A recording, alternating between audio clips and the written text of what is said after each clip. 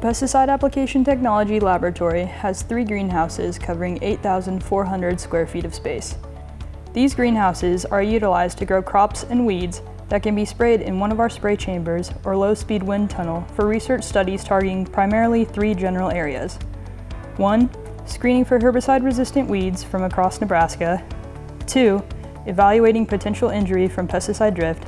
3. Optimizing pesticide applications through identification of nozzles, pressures, and spray solution combinations, which maximize the control of the target weed.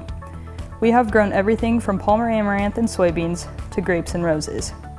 The greenhouses consist of fully automated cooling and heating systems, including heaters, fans, cooling pads, and retractable shades. One of the most important and unique features of these greenhouses are the LED lights that are used primarily in the winter months to provide supplemental lights for plants.